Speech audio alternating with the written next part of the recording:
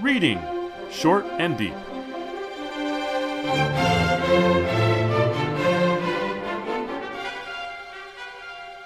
Hi, I'm Jesse. And I'm Eric.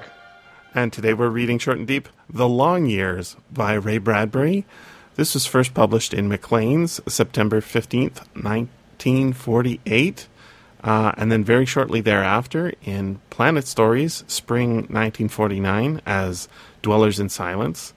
Later on, it would be, I guess just the next year, actually, would be put into The Martian Chronicles in 1950. Fix-up book, they call it, right? It's a fix-up novel.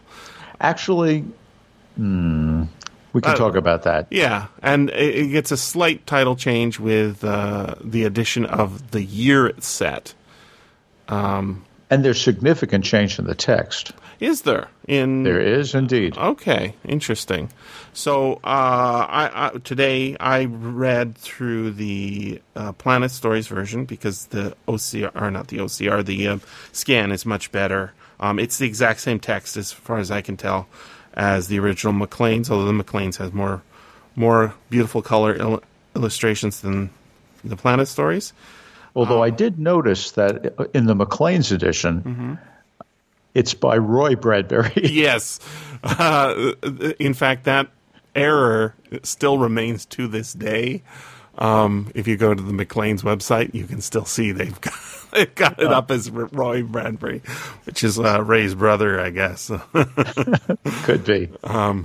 In any case, this is a story that Ray Bradbury fixed up a number of times. In fact, there's a TV adaptation that he wrote, and it stars Robert Culp, who I think is a good actor, fun character actor, and he's elderly in that role, which is the character's age.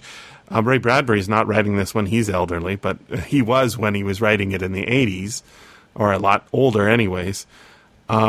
This is a very interesting story, and unlike a lot of the stories we do on this podcast, I want to do a little more meta stuff because it's just so interesting now. I'm thinking, why wasn't it included, like so many of the others that are Martian stories? Why wasn't it included in other collections? Why was this one put into the Martian Chronicles? So we've done a number of stories, like I, Mars was one. We did recently that's basically the same story as this, except without the family. There's a lot of weird stuff going on in Ray Bradbury's head, and I think it's just he's basically a poet with a few themes, and this is a really nice example of one of his going backs to those same ideas that he's always interested in. You feeling that? I think you're right. There's an enormous amount of a kind of exquisite control of the language. To call him poetic seems entirely appropriate. There are themes in this story that run throughout the Martian Chronicles. They are somewhat different. There are other themes that are crucial in the work of Bradbury, the whole body of his work. I mean, think of things like The Halloween Tree or The Illustrated Man or Something Wicked This Way Comes. Bradbury is, like Stephen King, very much invested in what it means for a child to grow up. But this story doesn't have any of that in it. So it is true that there are, in my view, recurring themes in Bradbury's body of work that occur here that, in fact, are crucial here. But they are not all of his themes. And there's one theme in this story that I think is quite rare in Bradbury's work, which I would point out if we had a little bit of a summary of the story to make sure people know what we're talking about. Why don't you do an attempt on that, if you wouldn't mind? The story is told initially in third person limited. So it's a story told by a third person narrator, but it's all through the mind of a single character named Hathaway. And Hathaway, we quickly learn, is on Mars. Earth has somehow burned up. He is on Mars with his wife and 3 children, 2 daughters and a son. And they are simply waiting. He looks up to the sky all the time to see if anybody is going to come. He believes that they are the last beings on Mars. In the course of the story, he sees that there is a fiery thread of red that indicates a rocket. He burns the nearby ruins of a Martian city that is an Earthling city that had been built on Mars, so that the conflagration will attract them. They come down. The captain comes out, meets him, and realizes that Hathaway is someone that he had seen on television in educational TV when he, the captain, had been a youngster. Mm-hmm. But here it is years later. We find out it's the only rocket ship available to the Earth now. 4 years from now, more will be available. It's kind of not very clever use of economics here. Mm-hmm. But the captain comes to realize that Hathaway, in fact, is alone, that the wife and children are robots, having been created by Hathaway. They are so good that the other men on the arriving ship don't realize they're robots. But when Hathaway has a heart attack and dies, they bury him next to the graves of his actual wife and children who had died 20 years previously in a plague. And they don't tell, they come back and tell the wife, the robot wife, but she doesn't mourn because Hathaway had said there was nothing worse than to lose the people you love and be alone. So he had never created them with the ability to understand that loss or to cry. But at the very end, one of the crewmen suggests, well, shouldn't we dismantle them? Shouldn't we actually shoot them? And the captain says, if you can do that, you're a better man than I. He comes back 5 minutes later and says, I couldn't do it. And the last paragraph of the story is one long sentence that recapitulates what the story had been about and ends with the question, really, of whether or not we can understand what constitutes life. Let me read that last paragraph, Jesse.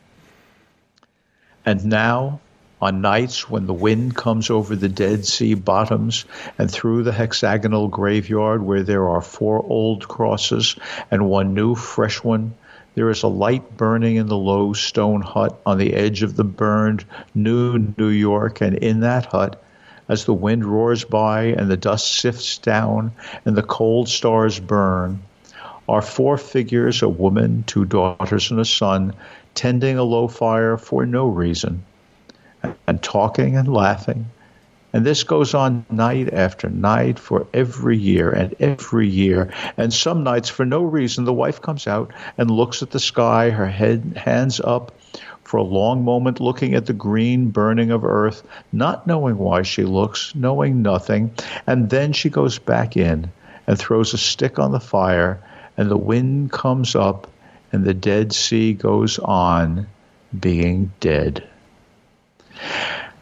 Now, when I said that there are themes in Bradbury that aren't here, although the major themes are here, the one that I think is so powerful in this story that is not typical of Bradbury's work as a whole is the question, what constitutes humanity? Yeah, it's present here.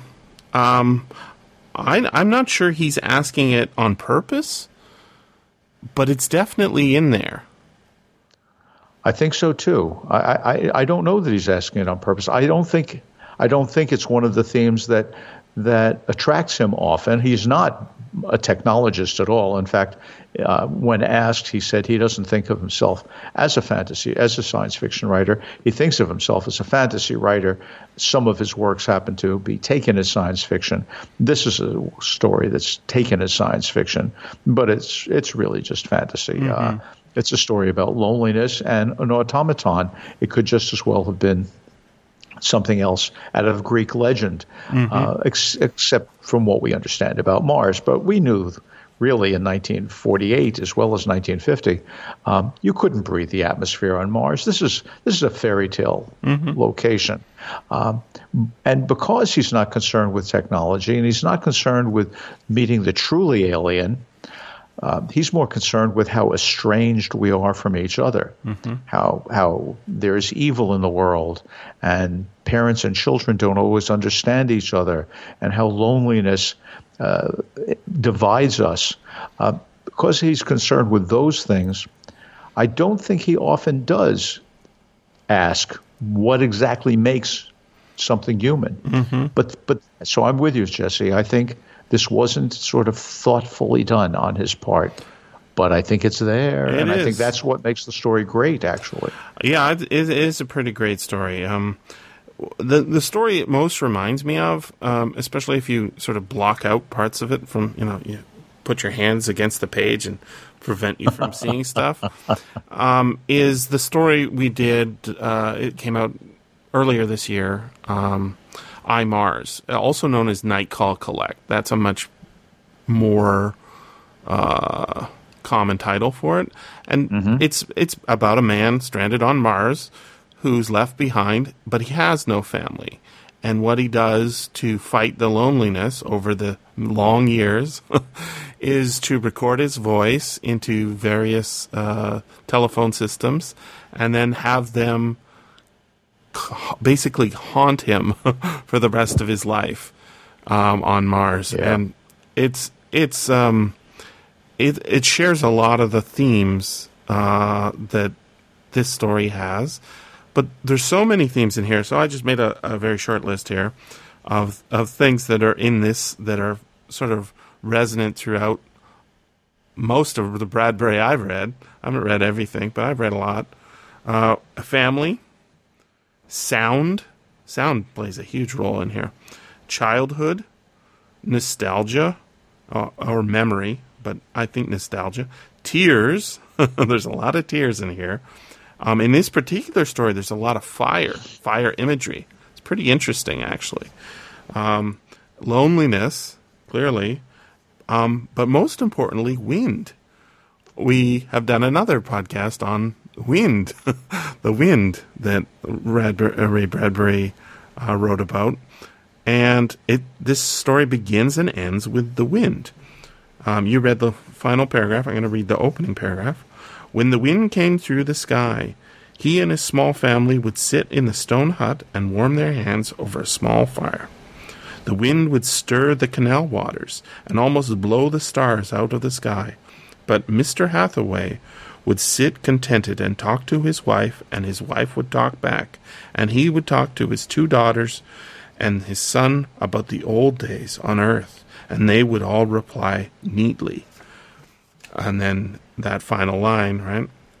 Not knowing why she looks, knowing nothing, and then she goes back in and throws a stick on the fire, and the wind comes up, and the Dead Sea goes on being dead. So I'm thinking about that ending, and I there's actually an X-1 adaptation, not by Bradbury, but of Bradbury's story of this. And there's a Dimension X, which uses the same script, different actors. 2 audio dramas. There's the Ray Bradbury television adaptation.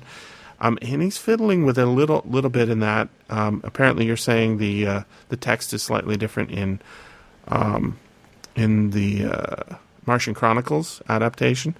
I was thinking that another way of retitling this instead of Dwellers in Silence or The Long Years is actually another of his stories, Mars's Heaven, which is another reworking of the same idea. Is that, I mean, if you look at the ending here, he didn't shoot, the captain didn't shoot the robots. You mean the crewman didn't? Yeah, the crewmen didn't shoot the robots. They left them. But I note that in the Ray Bradbury television adaptation, we actually see not the wife and the kids only. We also see the husband there. And I think he's almost playing with the idea of like death and legacy and what is heaven? Not heaven on earth, heaven on Mars.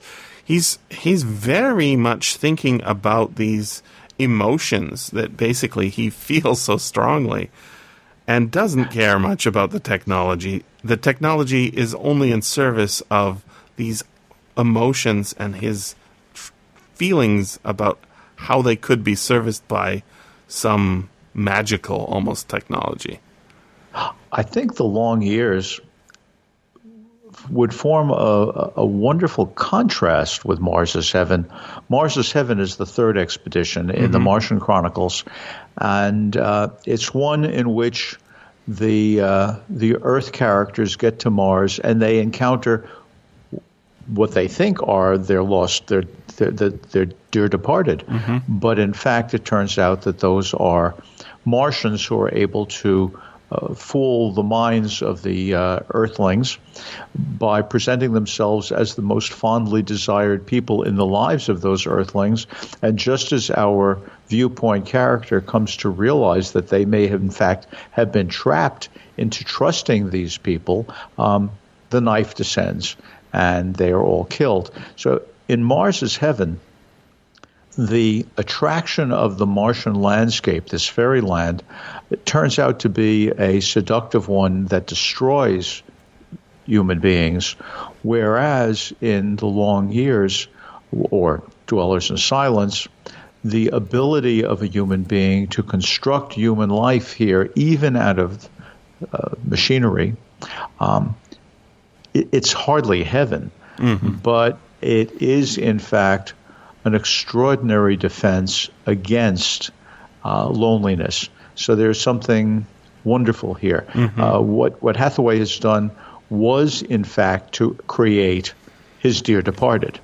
So I love that you're putting those two stories together. I think Bradbury was brilliant in putting them toward the beginning and toward the end of the Martian Chronicles. It's part of the way in which the composite novel works its way into and out of the Earth conception of what Mars could be. I agree. There's this isn't all sadness and dirges here.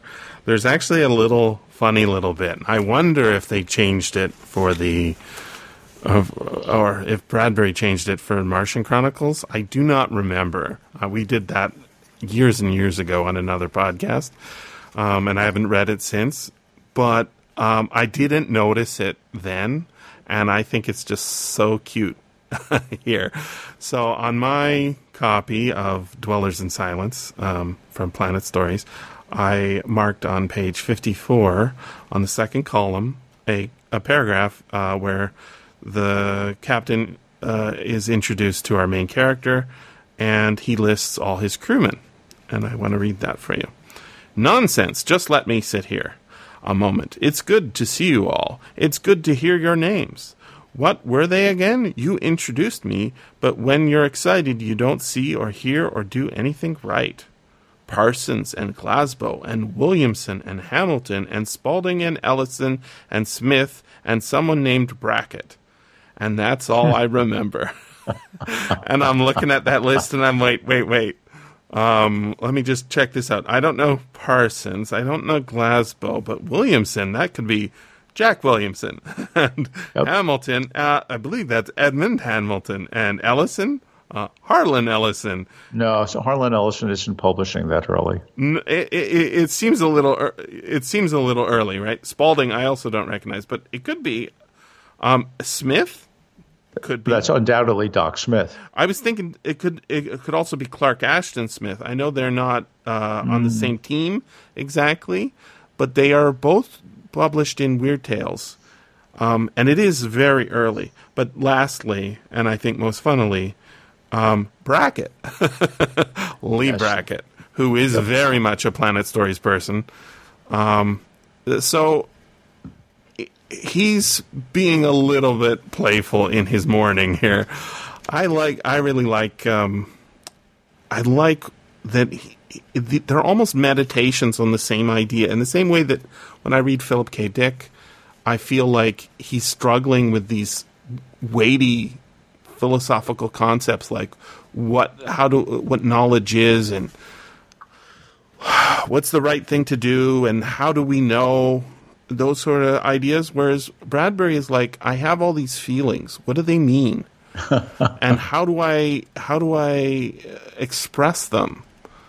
Yeah, I was fortunate enough to know Ray Bradbury, not well, but I did know him, and I admired him. I liked him. So I mean no disrespect here, but I don't think that he primarily sought meaning. When he said, I have all these feelings. Expression is, I think. I think he wanted to know, how can I feel them more powerfully? How can I convey them? He pursued feeling often for feeling's sake. Mm-hmm. And I think that's true here. By the way, I just looked it up. Harlan Ellison was born in 1934, so he would have been 14 when this story was written. It's a little early for him. But the thing is I'm not 100% sure Parsons and Glasgow aren't SF authors that I've forgotten, or Spalding. It doesn't sound familiar, but Williamson, Hamilton, Brackett, and Smith. Those are Doc Smith would have been even more likely than Clark Ashton. But I can't say unless Ray Bradbury was in the room and say, "Are you making a little joke here?" Right. I think that's so. I would go back even further, actually. Mm-hmm. I'm glad you picked up on that. I didn't have a chance to reread the version that appears in the Martian Chronicles. I don't remember there being a crew at all. Yeah, I don't remember either. In fact, it's not Parsons.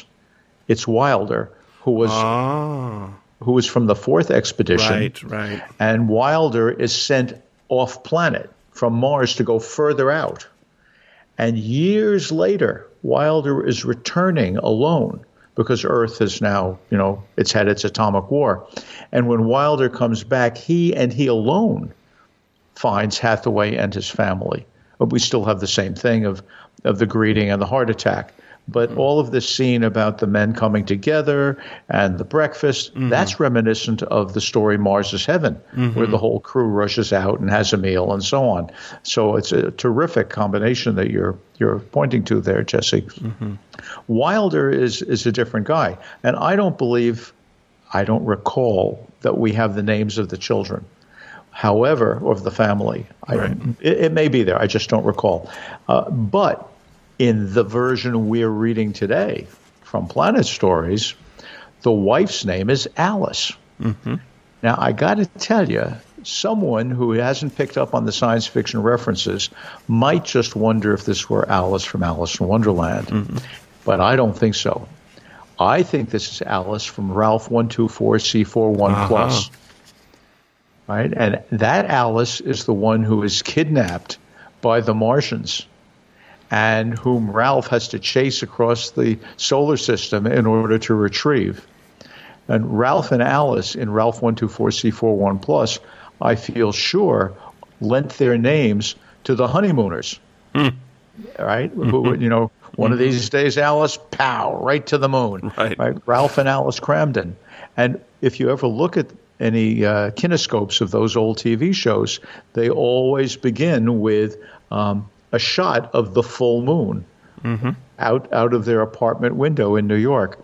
This is an Alice from Mars, again, a science fiction reference. So we have a young Ray Bradbury. I think he was born in 21. Is that I'm not remembering. Sounds about right.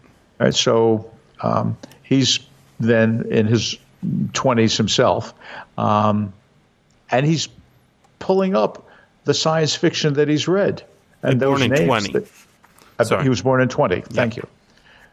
He's pulling up the science fiction that he's read.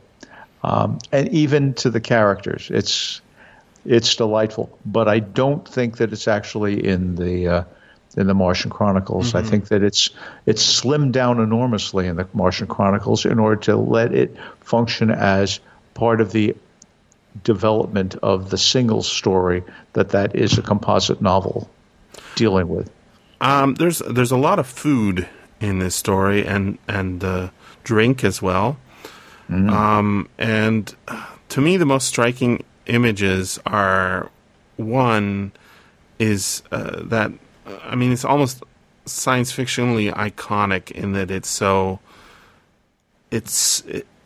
seems to extend well beyond this story. I'm just trying to think of if there's anything more iconic when he gets the wine out and he says, "I've been saving this," as after he sees the rocket coming, and he pours the glasses, and they all raise their cups to their lips, and none of the others other than him can drink, and it dribbles over their chins. It's a very strong image. But the other one that's striking to me is the scent of gingerbread.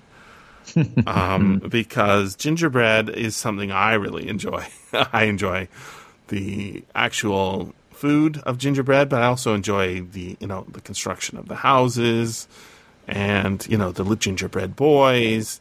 So it's a very nostalgic sort of young person's idea, but that's what Alice makes, right?